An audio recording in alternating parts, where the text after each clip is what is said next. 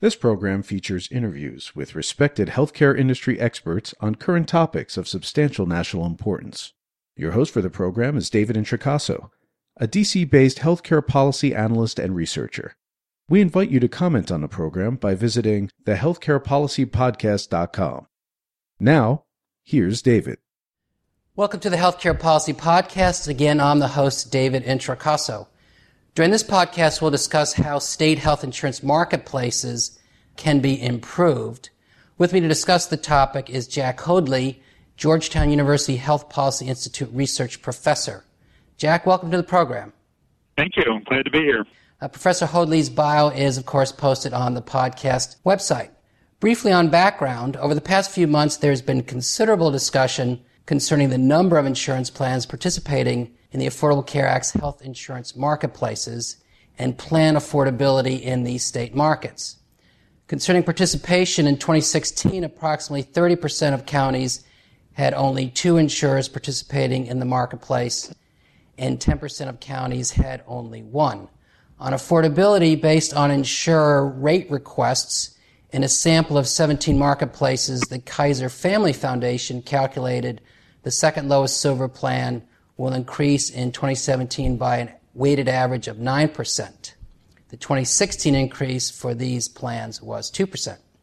The Congress anticipated marketplace instability by creating risk corridors and reinsurance programs, but just for 3 years or through this year.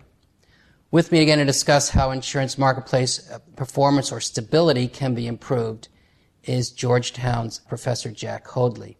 So with that on background, Jack, let me ask, to begin, is not the stabilization issue explained in part by employers maintaining coverage and the under-enrollment by young adults?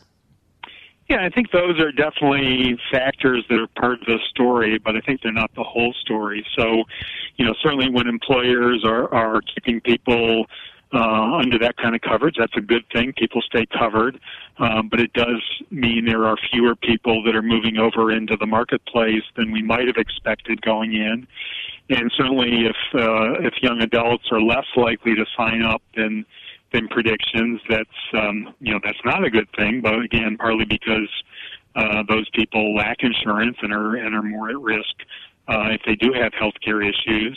But also, again, because it reduces the number of people in the risk pool that's picked up for the marketplaces.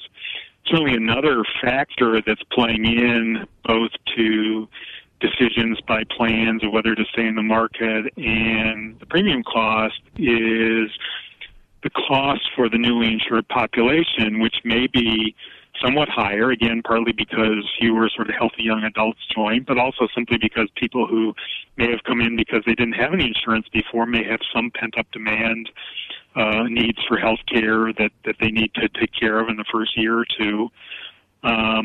But it's also a system that we've developed where there are potentially more incentives for people with health care needs to enroll. So, even though there's a penalty that's intended to make sure that everybody enrolls, that penalty has been phased in.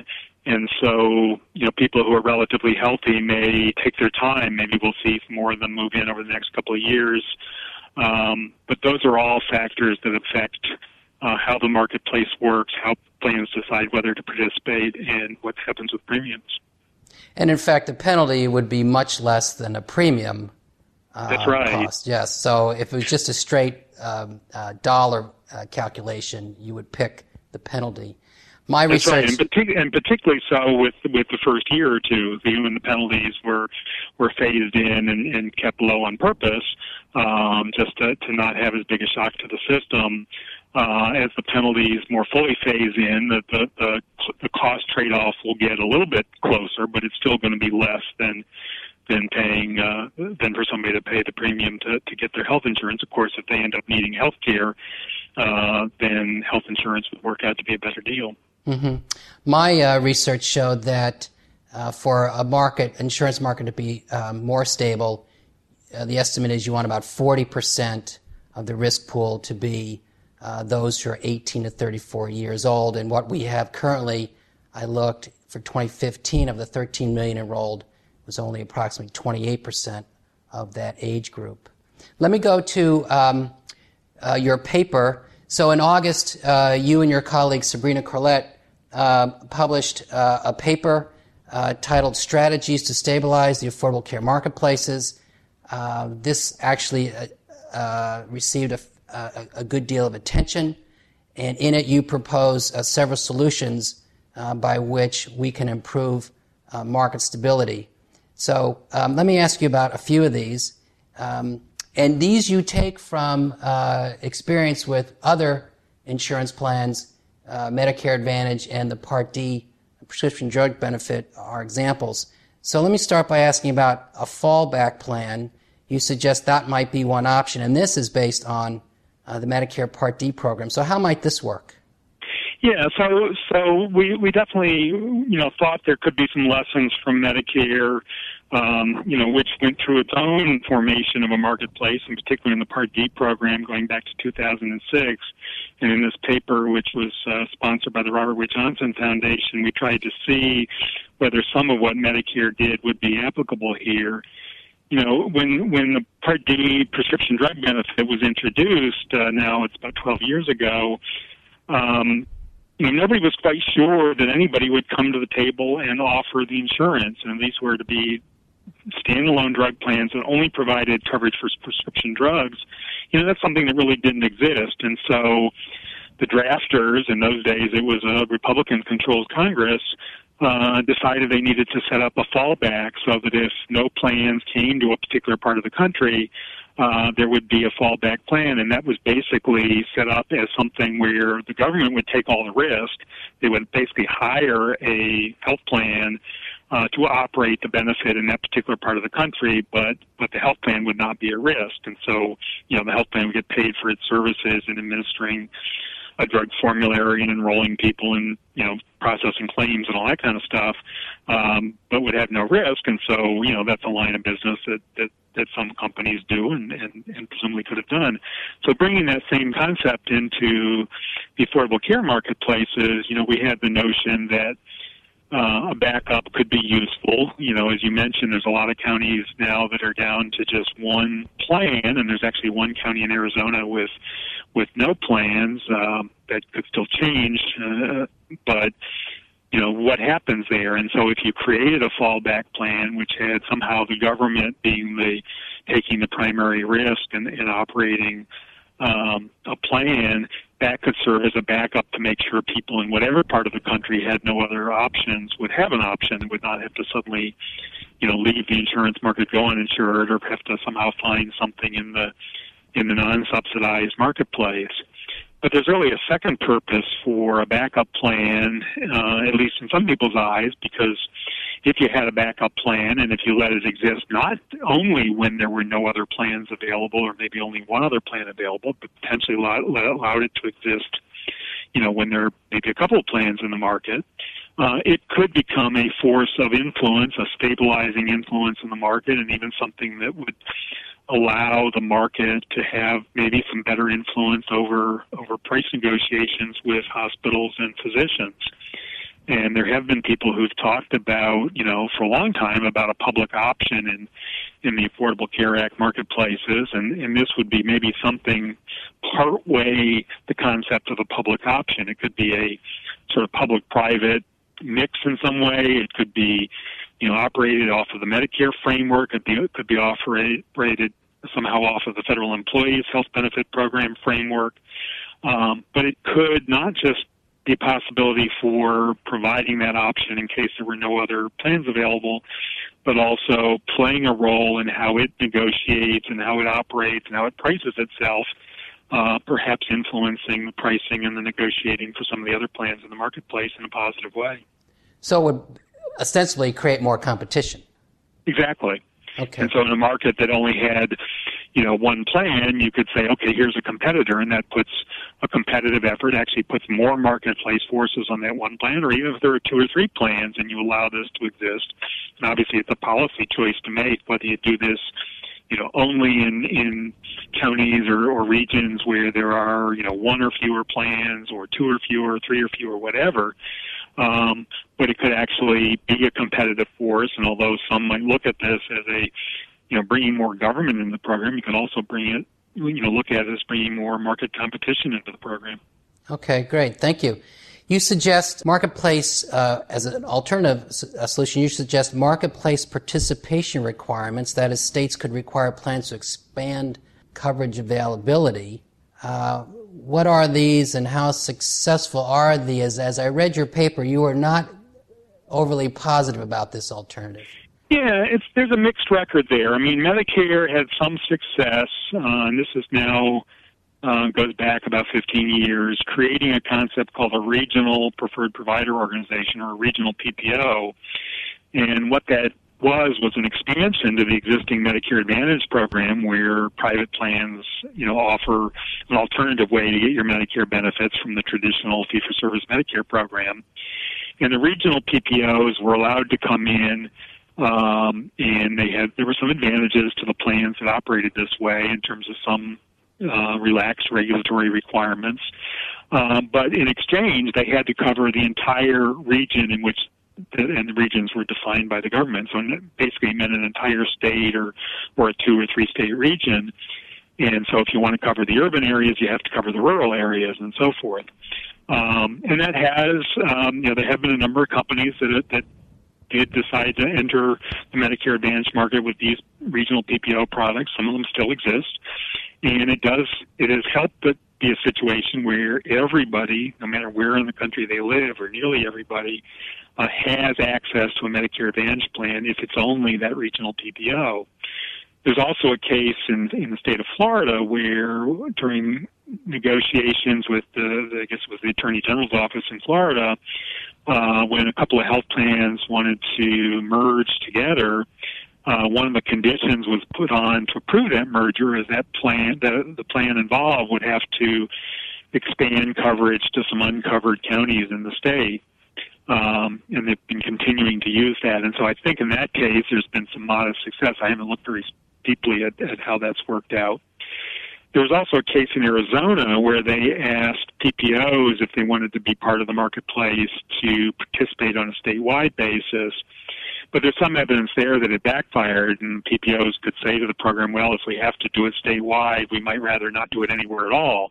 And so that's the risk you run. You say, well, condition of involvement is to have a broader area. It could lead companies to simply saying, well, it's not worth it, we just won't participate. But I think there are some ways this could work, and you could think of it as a potential point of leverage even.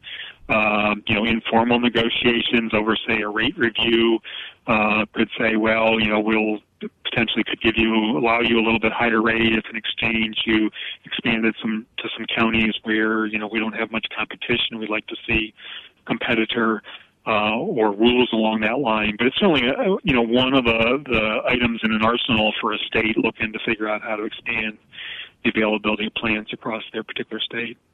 Okay, thank you. This next component has received a lot of discussion, and I mentioned it in the intro. That's risk corridors. So you mentioned these as a stabilizing mechanism, as well as reinsurance, meaning that these could be made permanent. They are in other programs. In this instance, they time out. This year, not only do they time out, but the Republicans in the Congress in 2014 attached an appropriations rider relative to what money CMS could use in the reimbursement corridor program. So this is a messy topic, but let me ask you about, first of all, explain how these work, and what's your view relative to these becoming more permanent, as in Part D? Yeah, and as you say, in Part D, these were put in when the program was created, and ironically by a Republican-led Congress at the time, to include what we sometimes call the 3 R's, the risk adjustment, the risk corridors, and the reinsurance, as a permanent part of the Part D program. So 12 years later, they still exist.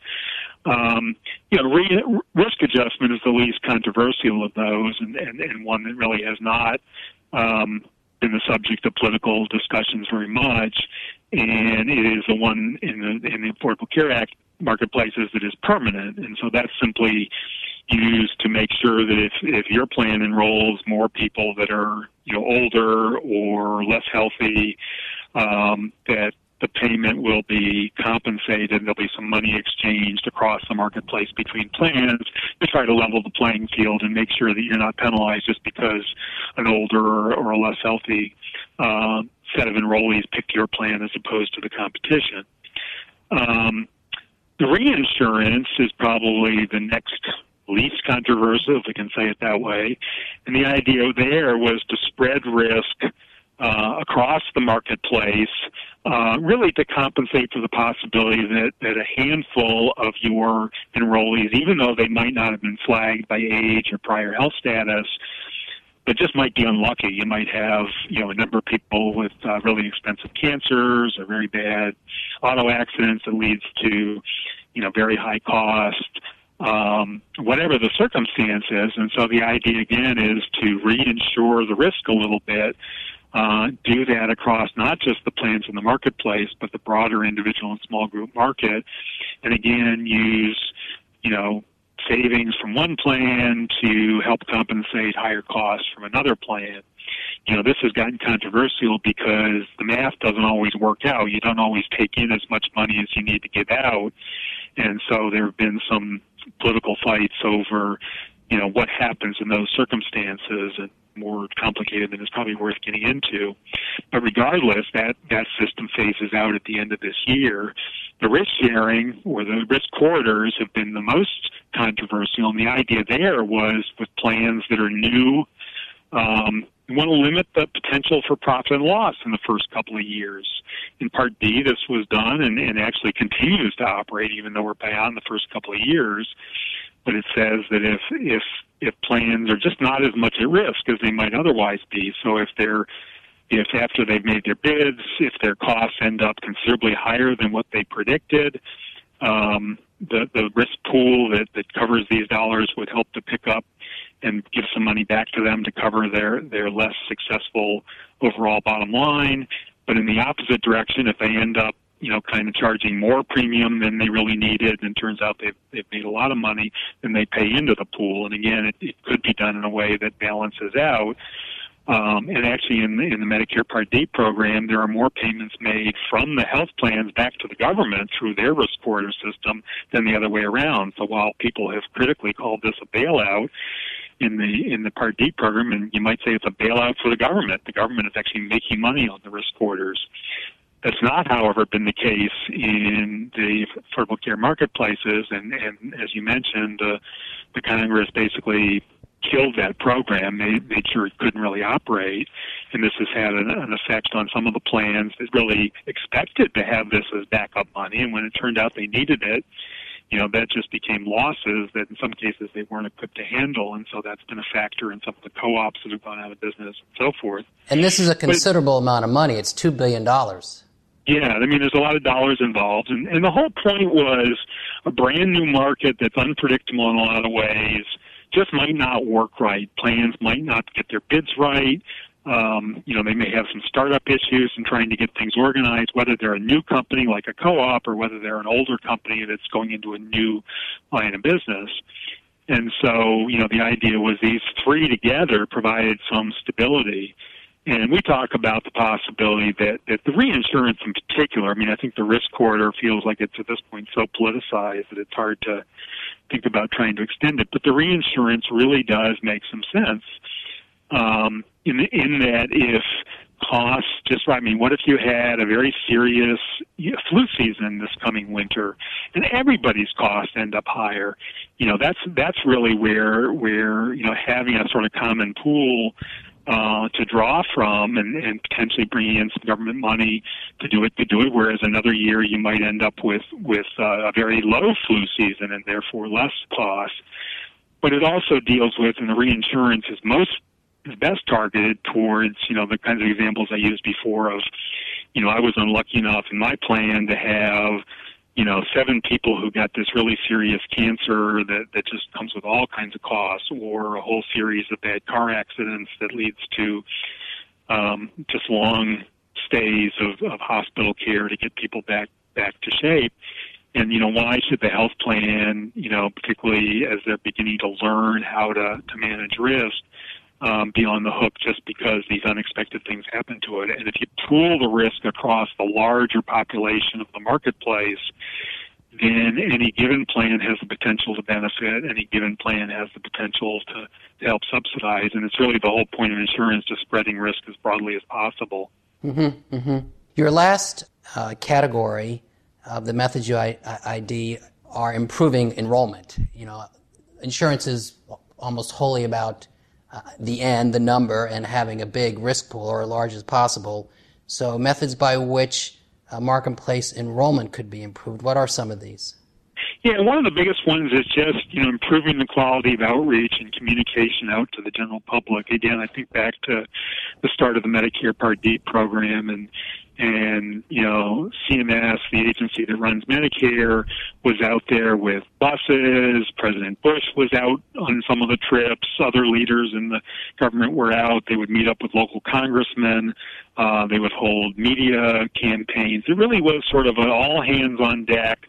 Even some of the Democrats who were skeptical about the particular version of the model under which Part D was created, so you had some of that same sort of political rancor that we did later on with the Affordable Care Act, but the Democrats, some of whom had voted against the bill, were out there helping to ring the bell and say, we want our Medicare beneficiaries to sign up for this. Obviously, we didn't see that with the Affordable Care Act. Instead, we really had disinformation campaigns, plans of silence. We had states that said, no state employee could be involved in helping to provide counseling. And so I think if we could really, change the mindset to have a more unified kind of outreach campaign and say to people, here's this, you don't have to do it. There's a penalty, you can be cover all the bases, but this is something that's potentially a good deal for you. There are subsidies available. We know there are people out there who would qualify for very large subsidies who just don't know that the options are there for them.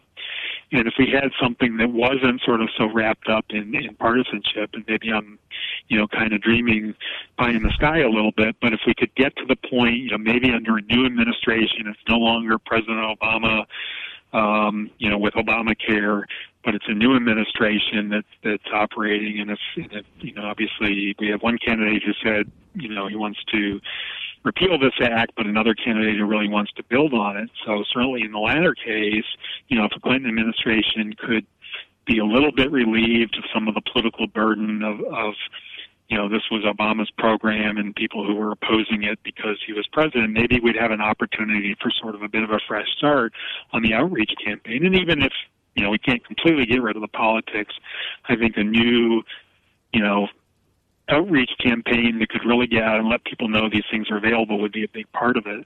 Potentially identifying people who, have been paying tax penalties for not getting coverage, making sure they know that instead of paying the penalty, they could buy insurance.